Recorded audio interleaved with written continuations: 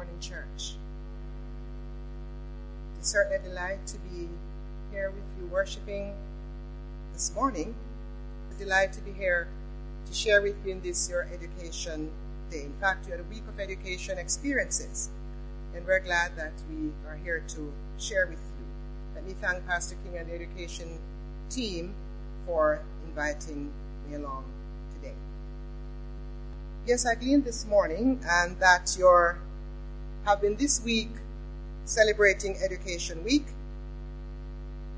using the theme Tap into the Vine, Bear Fruit, and Reap the Kingdom. Quite a theme. And the texts that will undergird my brief presentation today will be Proverbs 22:6, train up the child in the way he should go, and the way when he's old he will not depart from it, as well as Deuteronomy 6:6-9, which was so ably presented in scripture reading. Let us pray. Our Father, we are so glad that we can work beside you in training lives for time and eternity. Please fellowship with us today, we pray. In Jesus' name.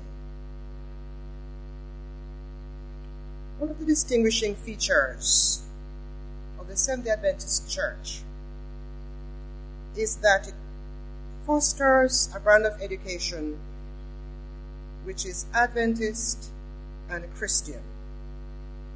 It trains for life, it trains for nation and kingdom building.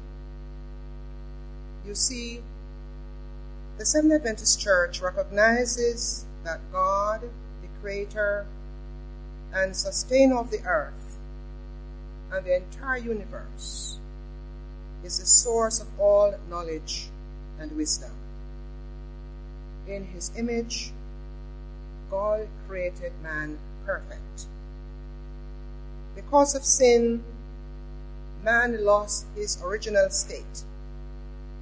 And Christian education, by perfecting faith in Christ, restores man in the image of his Maker, to nurture in man an intelligent dedication to the work of God on earth, and for continuous service to his fellow man. This brand of education is akin to that established by Samuel. And at that time, they were referred to as schools of the prophets. In the book Patriarchs and Prophets, on page 593, the main objectives of those schools were highlighted. 1, serve as a barrier against widespread corruption, provide for the spiritual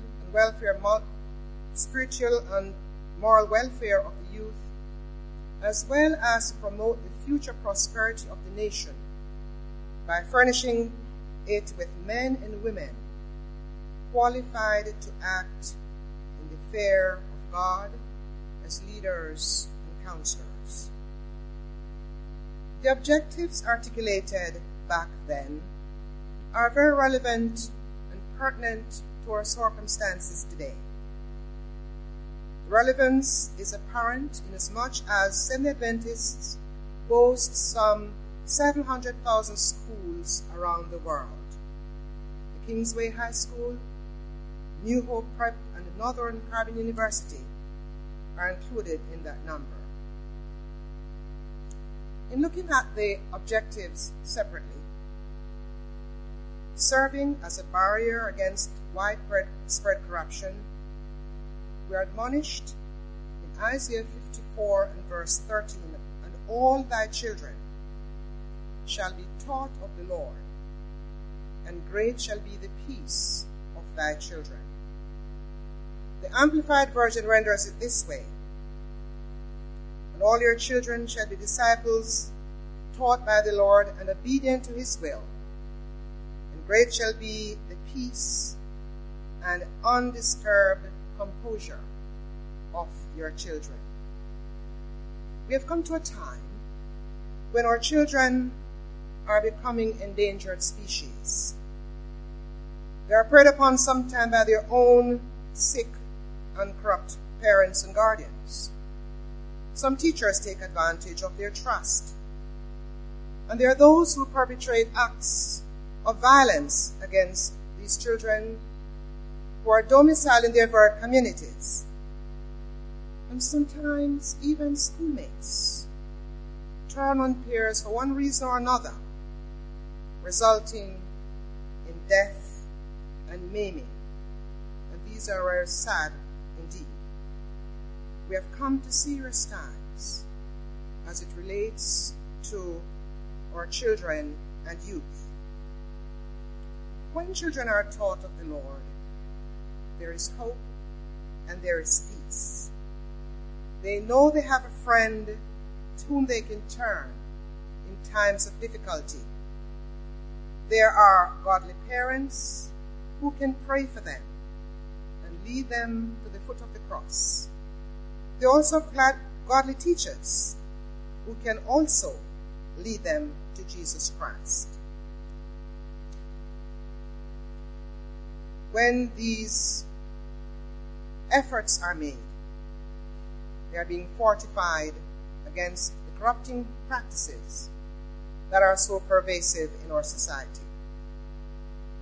The crassness and the coarseness in our society, the disrespect and flagrant disregard for principles are sadly sometimes evident among our children and young people in our church and in our schools. And at times we find this to be quite painful. Not so long ago I was at an event where one of these students who should be graduating, a young man, turned up with his trousers someplace, his waist of his trousers someplace between his waist and his buttocks. And the pastor came up and said to him, "Young man, pull your trousers up." And he decided to straighten up his chest. But the pastor held his ground. "If you plan to march today, you do that."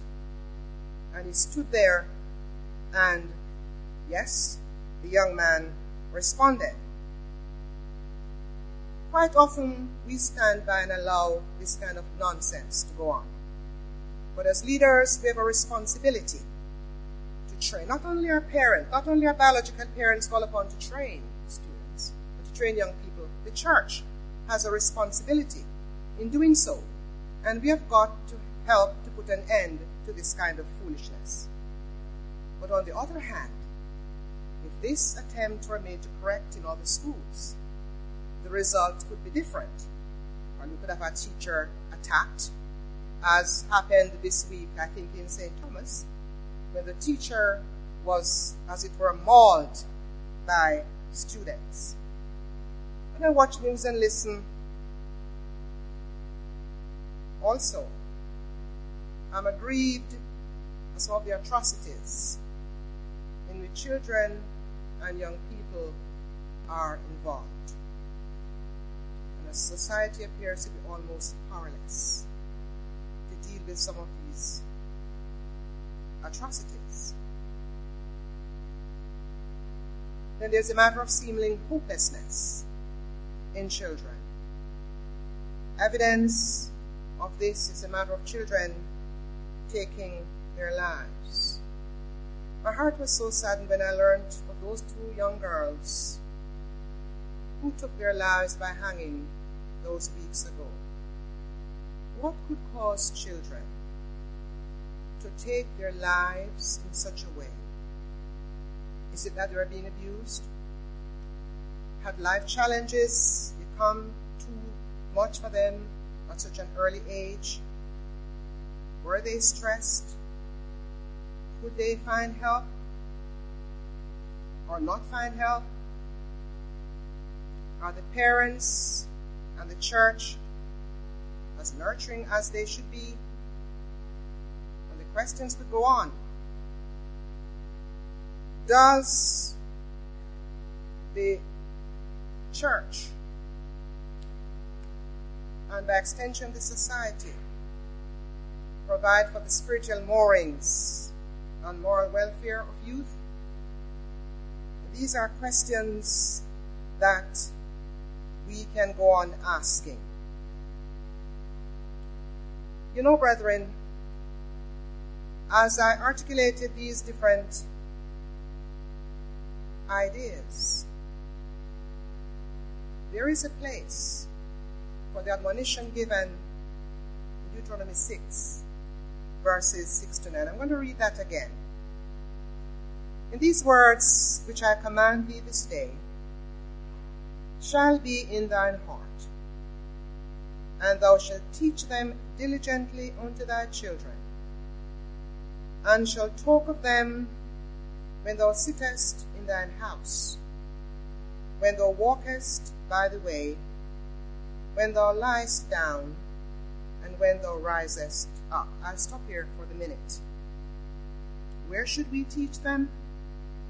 Quite often, when the word teach is mentioned, our minds run swiftly to school. And yes, that is one of the entities where education is to take place. But it is not and cannot be the only place. Education ought to begin in the home. Somebody mentioned about, many times just think about formal education, but there's a place for education in the home. It is in the home that the child first learns about obedience, about self-discipline, about self-control. It's the place where they first learn about Jesus. I believe if the home takes seriously its responsibilities, some of the problems we have in society, we would not have them. And sadly, I am to say that in our schools, and I'm speaking from experience, that's what I've done all my life. And sometimes what pains me even more is the fact that some of the children from our homes or their church are the ones who give the most problems. And I'm going to appeal to you and to ourselves that we do what we can to strengthen and to encourage the hands of our teachers and our educators. I was happy for that prayer this morning, sister, because as educators, apart from wanting to be good models ourselves, we need patience and strength and a lot of God to contend with some of the things that we face in our schools and in our institutions. Hannah took time to groom Samuel. In fact, she was childless for a long time, and she endured the taunt of her rival. She prayed earnestly to God, and God gave her a child. Samuel asked of God, and she trained him in the knowledge and admonition of God. And then it was time for her to take him to the temple, to hand over to Eli, the same Eli who, while she prayed, thought she was drunk. She took the youngster to the temple and leave him there. The influence of Eli's sons was far from good. And although their practices were not in keeping with the guidelines and they were older, young Samuel remembered the guidelines taught to him by his godly mother. Your children also in these times can be like Samuel's. They will stand for what they are taught. Of course, there's also Joseph. Despite the fact that Jacob did not do it so right, Joseph, when he was sold in a strange land, was able to stand for truth.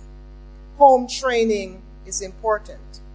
When Potiphar's wife made those advances to him, he left his jacket or a shirt in her hand and fled and uttered the immortal words, "How can I do this great wickedness and sin against my God?"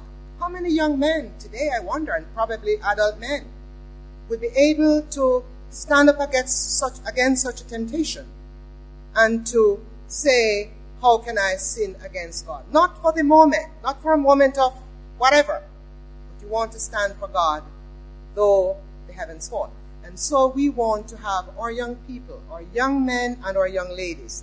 There's Esther, who, when the Jews' lives were threatened, she went to her God in prayer, uttering the words, "If I perish, I perish." We need to have our young people standing up for what is right. So education ought to begin in the home. Esther was trained by Mordecai, Joseph by his parents, and of course Samuel by his mother. It all began in the home.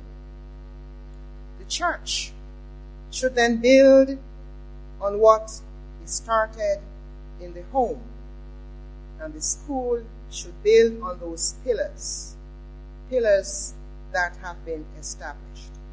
And so the programs we plan in our church, that Education Week's program you had just now, the Sabbath school programs that you plan from time to time, are among the ways of diligently teaching the children and young people. And you know, the young is not only the children and the young people. They are new converts, and they are themselves, like children, need to be nurtured by the admonition of the Lord.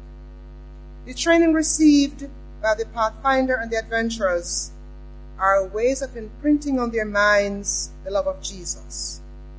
The Adventist youth programs and having to imbibe the AY law, pledge, and motto are also ways of teaching our children. They are being taught values of honesty, integrity, self-respect, and confidence, and are being able to develop positive self-esteem as they register these aspects in their minds and a love for their Creator. I challenge you to begin to continue to build on these very vital aspects of the church's mission.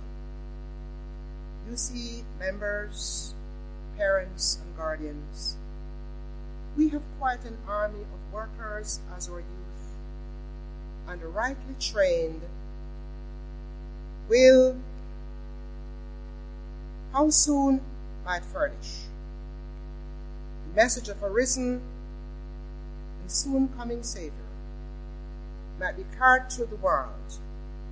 How soon might the end come, the end of suffering and sorrow and sin. And this is found in Education, page 271.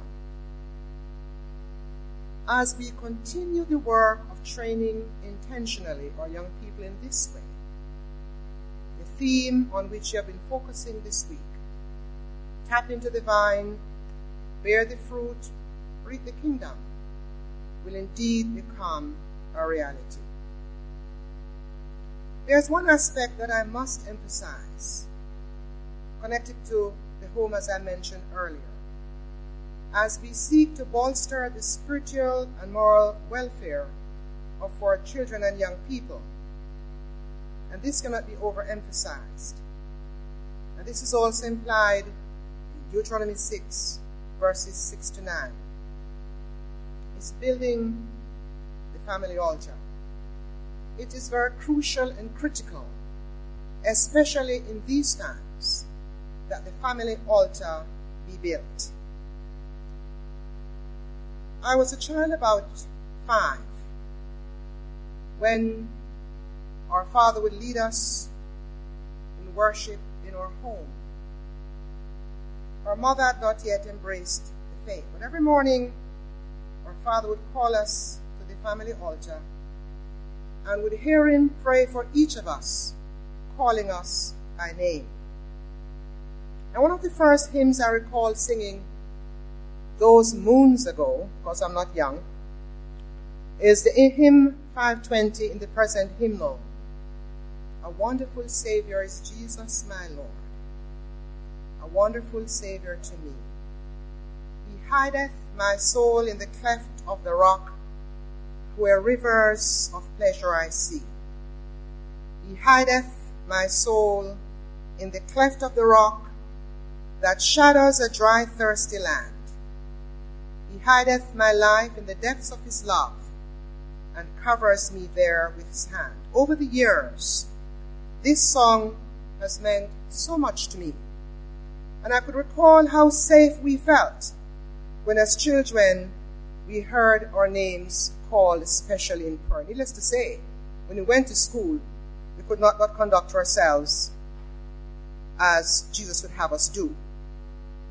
Brothers and sisters, maintaining the family altar is critical to saving our homes and by extension our children and our family. I know that because of our very schedule and hard work, sometimes we tend to neglect this very vital aspect. But can I invite you and implore you, especially now, that you ask God for strength to keep you focused and to keep you on course. The children need to be kept before God. They go out. This week one was kidnapped from school. Sometimes they are being waited for outside. You want to ensure as best as you can that when they leave home, they are in the safe hands of God. The church's thrust for the next quinquennium, the 7-7-7 prayer, 7 in the morning, 7 in the evening, 7 days per week, I think is something that we need to take seriously. We need to keep our knees on the carpet. Yes, we need to do so. We need to pray constantly to God so that we can have revival and reformation in our homes. And if the revival and reformation is in our homes, it will of necessity find itself in our church. To me, the church is everything. I believe that whatever I'll ever be comes because of my connection to God and to his church. You see, the church transmits Christian ideals, values, habits, and customs. It fosters character building. And this is affirmed in the book Education, page 57, and I quote, "The greatest want of the world is the want of men." And this is men in the generic sense. Men will not be bought or sold. Men who in their inmost souls are true and honest. Men who do not fear to call sin by its right name. Men whose conscience is as true to duty as a needle to the pole. Men who will stand for the right, though the heavens fall. This is a product that the brand of education fosters by your church, seeks to foster, and by the grace of God, there are yields. And in this way, we're contributing to the future prosperity of our nation. It means, therefore, that there has to be a difference in the student taught of the Lord, whether it's be in a Christian school or in public schools. Public schools, too, because our church will never be able to employ all the teachers that we produce. And so, if you as a teacher are in a state school, the students who sit in front of you should find you different from other teachers. The way you conduct yourselves, the way you dress, your speech. And so there's a place for the Christian teacher in the public school. In our Christian schools, we expect that this will even more so be facilitated. Little wonder then that when our students from the university go out on internship situations in the various disciplines, whether it's industry, technology, or health, to name a few areas, they usually offer employment at the end of their internship. Four scholars to tell us that they are very pleased with them in terms of their punctuality, their respect, and so forth. And we feel very happy because these are the goals and the aspirations that we work towards. And we are glad that they're helping to maintain their side of the partnership. The education we espouse helps to change direction for the better. How often have we seen young people drifting, just drifting, but they come to find Jesus Christ, and then they want something better for themselves. Yes, they cease drifting with the seeming tide of non-direction, and having found and accepted Christ, they want to make a turn for the better. We see that all the time at the university, Nadine and Marsha. We see them. And many times our hearts thrill within us when we see them giving their lives to Christ and making a right about turn. Yes, the church does give direction through the programs it provides, and it certainly gives a sense of purpose. I believe that the best way to get young persons to tap into the vine so that they can bear fruit is to lead them by example. Model for them in our attitude and demeanor and action or Christian scruples. Be consistent in your witness so that they'll have no doubt as to who you work with or for whom you stand. Do not practice double standards, because this will cause them to be confused and will cause them to stumble. Sometimes new members also stumble because we're not being as consistent as we should. It's not just the young people. Our colleagues, our peers also need to see us being consistent. Sometimes we have weak persons who are still struggling, because you see, the path of the just is as a shining light that shineth more and more. And so people are at different stages in their climb. And who knows whether someone is looking to you as a model. Please endeavor to be consistent in what you're doing, in your Christian scruples, in your lifestyle, and in whatever you do representing Jesus Christ. I would want to encourage, therefore, our parents, our leaders, our elders, and our teachers to remember that as you walk, you are leaving footprints for the children and youth to follow. Do leave solid footprints. This is one way to do your part in helping them to reap the kingdom. In closing, there's a poem I'd like to read for you entitled The Shipbuilder. An old man was going a lone highway, came in the evening cold and grey to a chasm vast and deep and wide. The old man crossed in the twilight dim. The swollen stream had no fear for him. But then he turned when safe on the other side and built a bridge to span the tide. Old man, said a fellow passing by, why waste you your time in building here? Your journey will end in the ending day. You never again will pass this way. You have crossed the chasm vast and deep and wide. Why build ye this bridge at evening tide? The builder lifted his old grey head. Dear friend, in the path I have come, he said, there falleth after me today a youth whose feet must pass this way. This chasm that was as naught to me, to this fair-haired youth may a pitfall be. He too must cross in the twilight dim. Good friend, I'm building a bridge for him.